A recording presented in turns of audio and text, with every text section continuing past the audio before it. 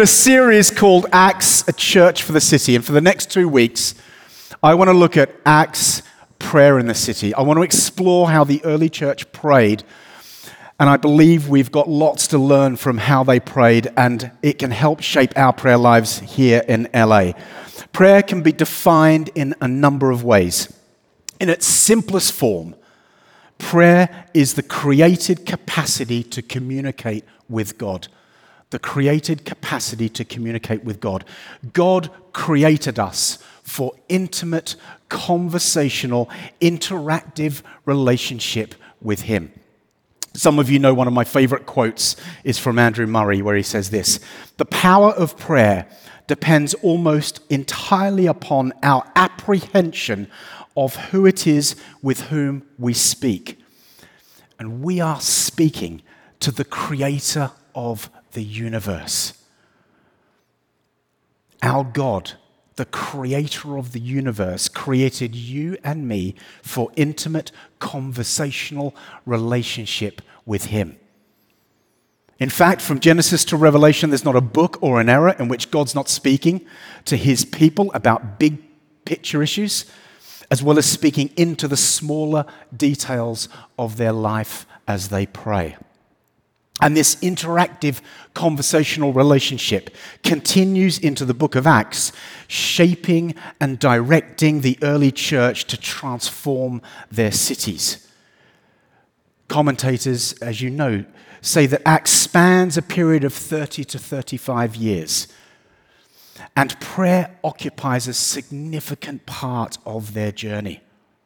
Nearly almost all of its 28 chapters mention the church praying personally or corporately in one way or another.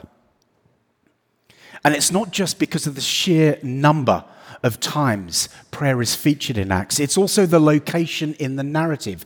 If you look at it, if you highlight every time the church prays, it's either preceded or after a huge event in the life and history of the church. They're either praying into something or praying in response to something continually as the people of God. You'll find again and again key moments of the book that God responds to them as they pray. Just listen to some of these examples of when they prayed.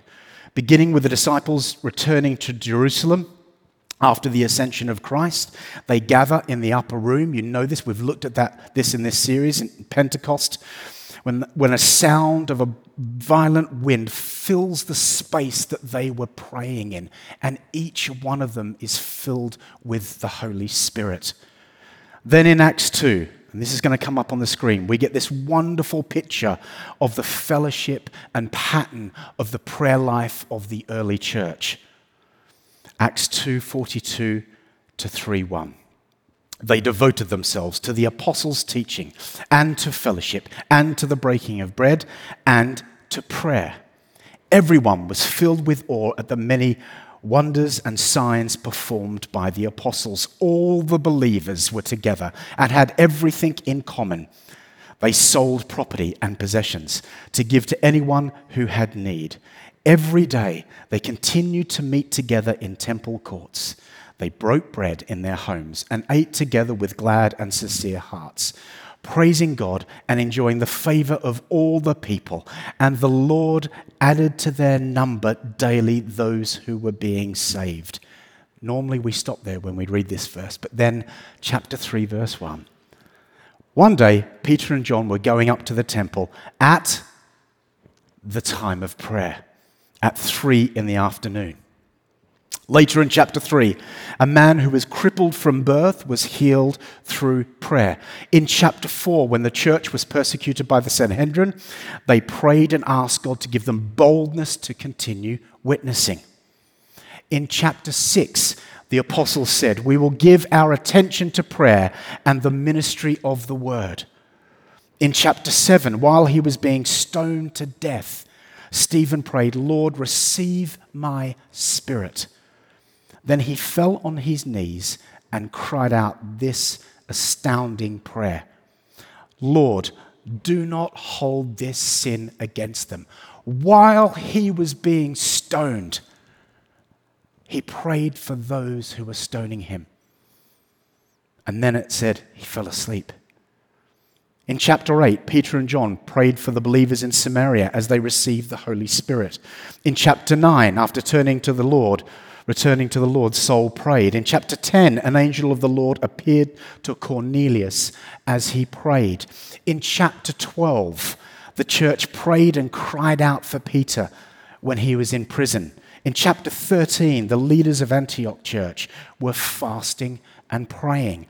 In chapter 14, Paul and Barnabas appointed elders for the church with prayer and fasting. In chapter 16, Paul led Lydia to the Lord in a place of prayer, and through prayer the prison doors were burst open. In chapters 17, 18, and 19, all of Paul's missionary trips were saturated with prayer. In chapters 22 to 26, Paul prayed as he testified of Jesus before the Jews. In chapter 27, in the face of a hurricane storm on a boat, Paul prayed. In chapter 28, after the storm in Malta, Paul prayed for a sick man who was healed. And this is not an exhaustive list of when the church prayed in the book of Acts. In the good and in the bad, the early church prayed. In moments of great joy or in moments of deep suffering and sadness, they prayed. In the face of impossible circumstances, they cried out to God in prayer. In ordinary, everyday, mundane life, they prayed. But they also prayed in the midst of great miracles. While being persecuted, tortured, and imprisoned, they prayed. In life and at the point of death, they prayed and worshipped their God. This is the kind of praying people the early church were. They had patterns of regular hours of prayer, as was their Jewish custom. Jesus would have done the same. This is what we caught up with at the end of chapter 2, chapter 3, verse 1. John and Peter at 3 in the afternoon, a well-known liturgical place where the Jewish tradition would stop to pray. There was a traditional set of time to pray, but there was also other times that they prayed. It doesn't take long to realize that prayer wasn't simply a set of daily devotional practices or prayer at church on Sundays. For the early church, there was no sacred and secular separation. They prayed in the temple, but they prayed out in the streets as well. They prayed individually in the secret place. Each one of them had their own private rhythm and pattern and place of prayer that they would go to. But it was also spontaneous, responding to situations that they were faced with.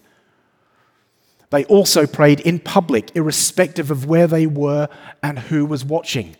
I wonder if we set a show of hands, when was the last time you did something that risky in LA?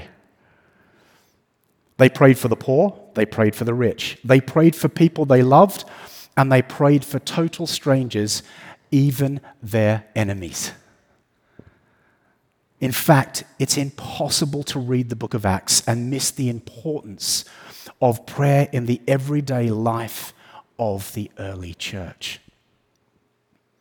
Prayer was the fuel that the early church had. And when they prayed, lives, circumstances, and whole cities were transformed through the power of their prayer. It's not just something they did. It's who they were. They were quite literally living, walking, talking prayers. It's who they were. And they built their lives around the centrality of prayer, and all that they did came from a place of prayer. Watching and learning from Jesus, inspired and filled with the Holy Spirit, they took the power and practice of prayer and integrated it into their lives. into transformative patterns and rhythms that shaped and formed their personal and corporate lives together. It was the very core of who they were and the very core of how they practiced life. Everything they did was shaped and formed by these patterns and rhythms. And it's from this place they took it out into the streets and transformed people's lives. And I do honestly believe this is the lifestyle of prayer that God is inviting us into at this time and in this place for the sake of our city. One that begins with us and moves out into the streets of LA. In fact, God's not just inviting us to pray. Do you know that the flourishing of our city, the well-being of our city, the spiritual environment and culture of our city is dependent upon you and I holding it in prayer? Where you go tomorrow morning is the flourishing of that space, the health of that space, the spiritual vitality of that space, the souls of the people in that space is dependent upon you holding that space in the secret place in prayer and crying out to God for it. Oswald Chambers puts it brilliantly. Prayer doesn't equip us for greater works. Prayer is the greater work. But it's something we have to practice and train ourselves into doing because we live in a culture, don't we, that's constantly undermining our capacity to be a praying people. John Mark Comer, in his excellent book, if you haven't read this, it's one we highly recommend, A Ruthless Elimination of Hurry, quotes a study done by Michael Zigarelli of over 20,000 Christians across the globe, identifying busyness as a major distraction from spiritual life. Listen to what he concludes.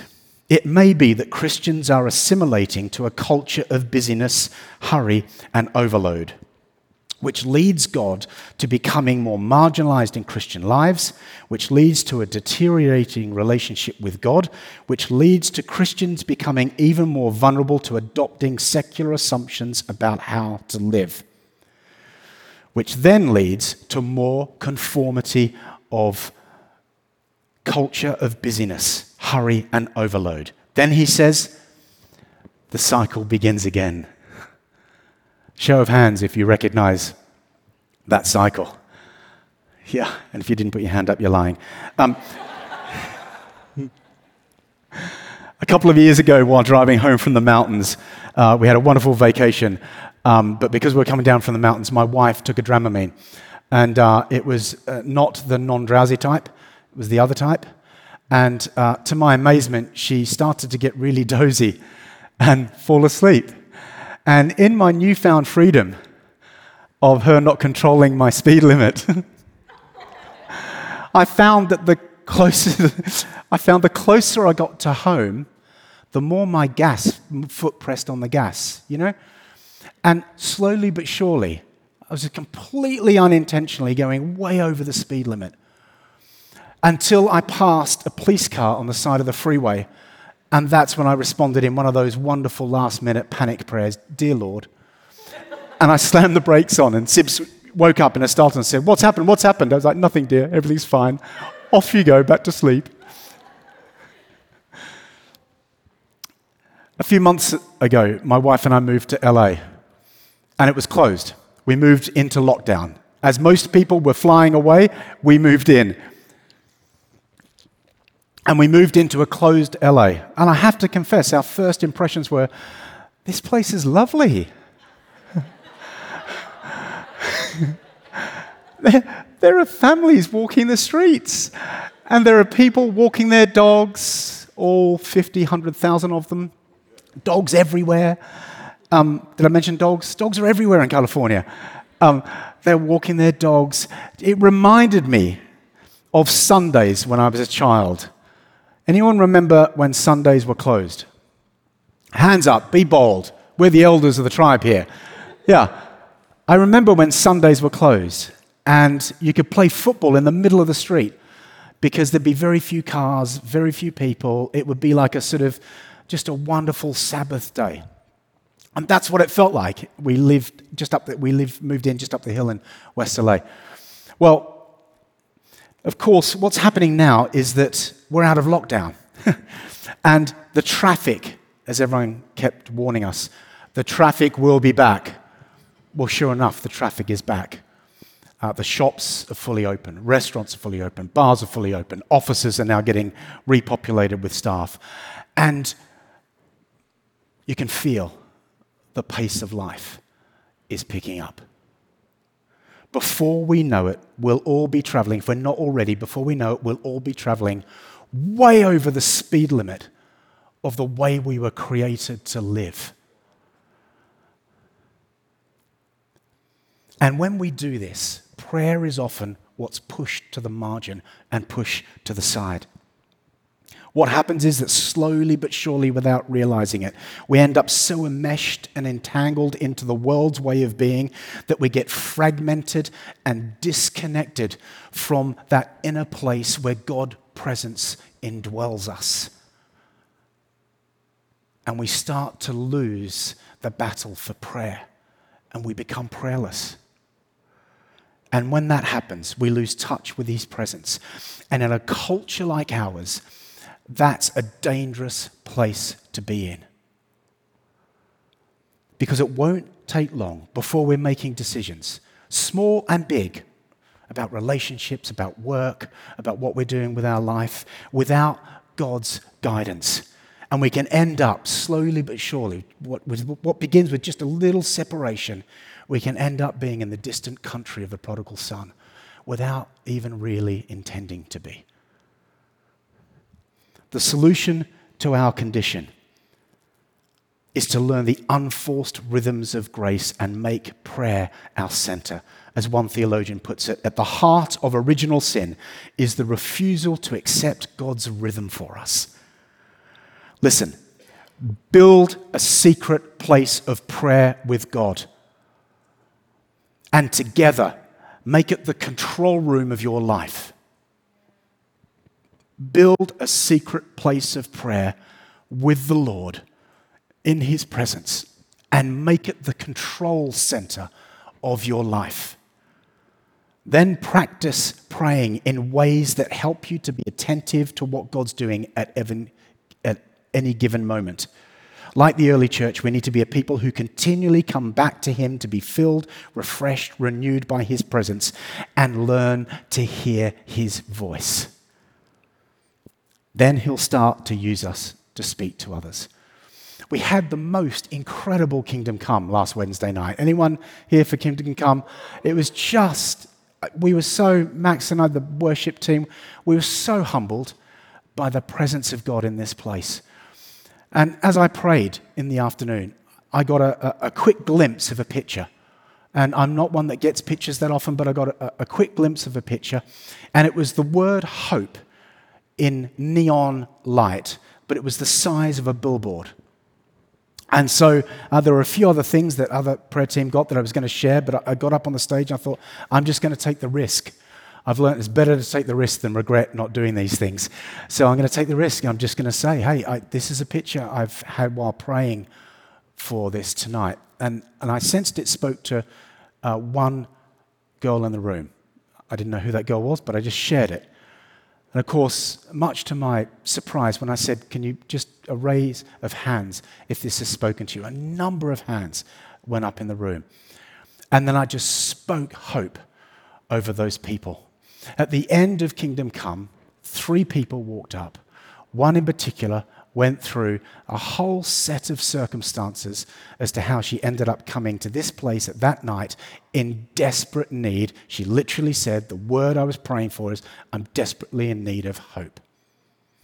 Another person came up and said, I've been a Christian for years.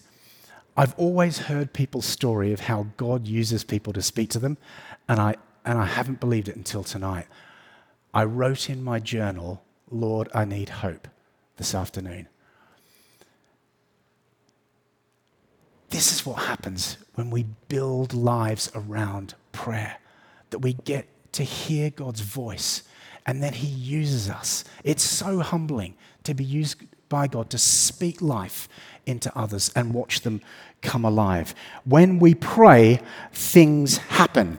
When we don't, guess what? They don't happen.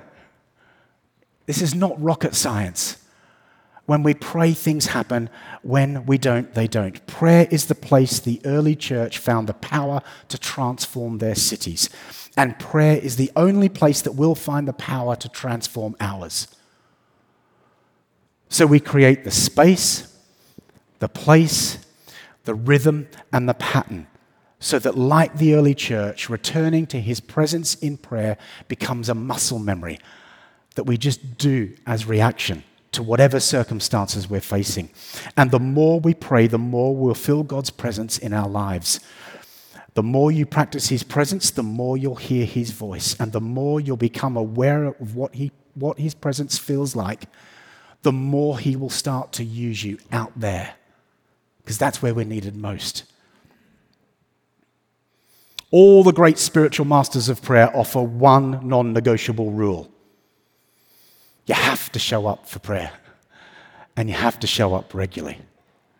Everything else is negotiable and respects your unique context and circumstances. The challenge is to keep going and build the rhythm no matter how it feels. There's an ebb and a flow, rhythms and patterns, stages and seasons to the prayer life of the early church, and the task is not to give up until you've found yours.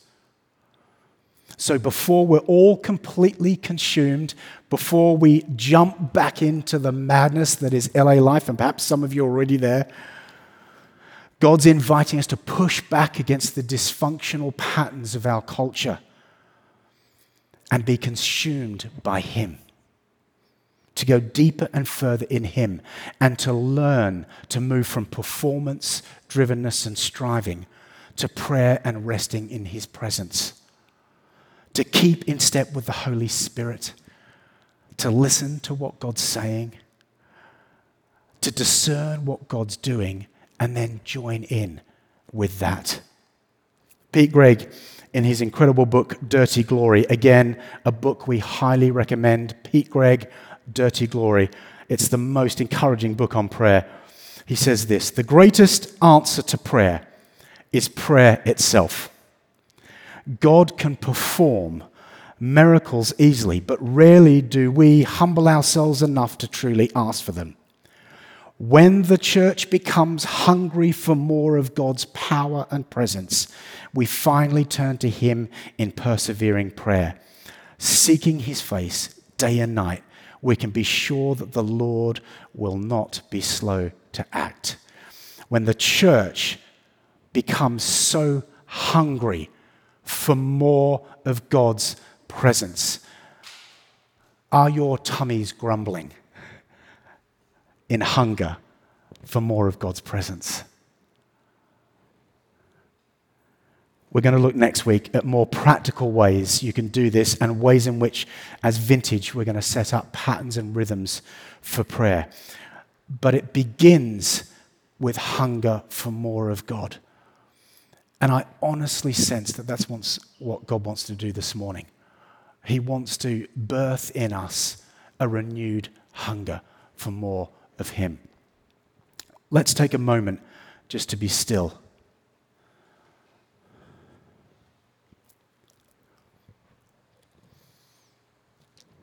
I'm going to invite you to close your eyes for a moment.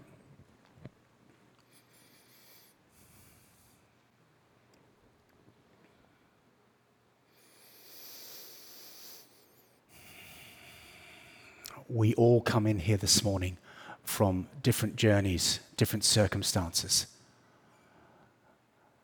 And for those watching,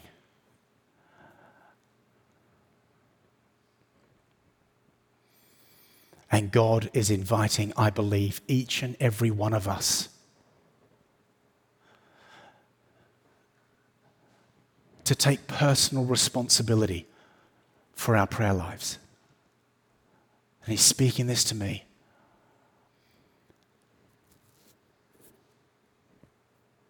To have the tenacity and the courage and the boldness to fight for prayer for ourselves, for our families, for our city, for our church, for places in the world. There is so much he's inviting us in to pray about, but it begins with hunger. And so for some this morning, I don't say this message to bring about guilt. I say it to bring about an invitation. For some of us, God is inviting us to begin again. To begin again.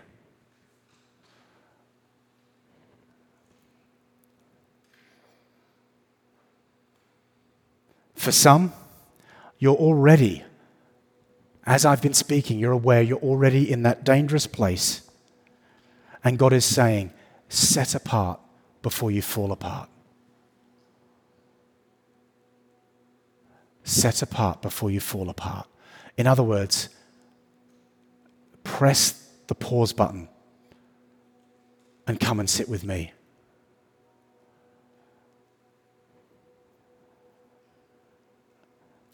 And for others, you've been hounding God over things that break your heart. You've been hounding him for breakthrough. And he wants to fill you with an encouragement to not give up. And so if any of those points speak to you, I'm going to invite you to take a bold step. I'm going to invite people to keep their eyes closed. But I'm going to invite you, if you want to either begin again, if you want to either say, Lord, I'm on the edge, help me, or it's, I'm going to make that concerted, determined effort for breakthrough. I'm going to invite you to just gently stand.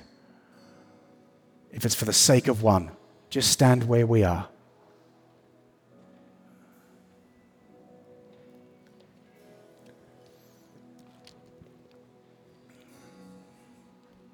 Thank you, Lord. Thank you, Lord.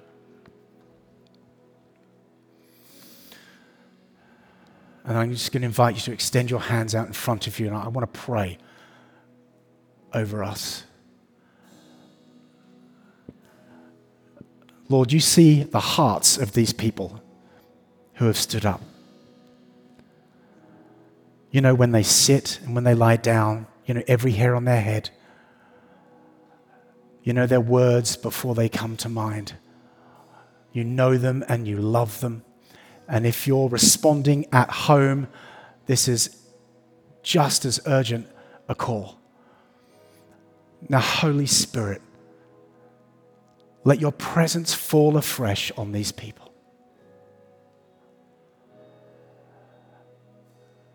And as they stand now, speak to them.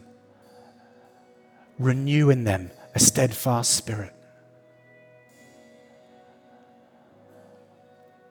Release in them a new language of prayer.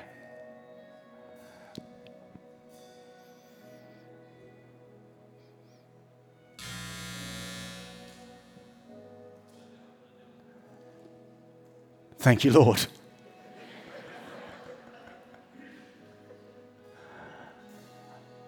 Father, I pray that your word, where it's become dry, it would become living and active again in their lives.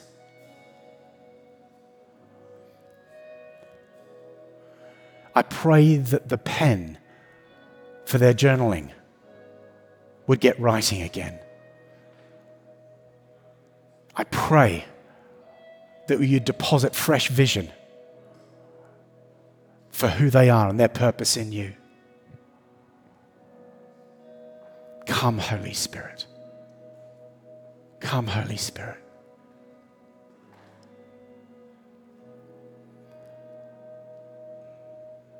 Come, Holy Spirit.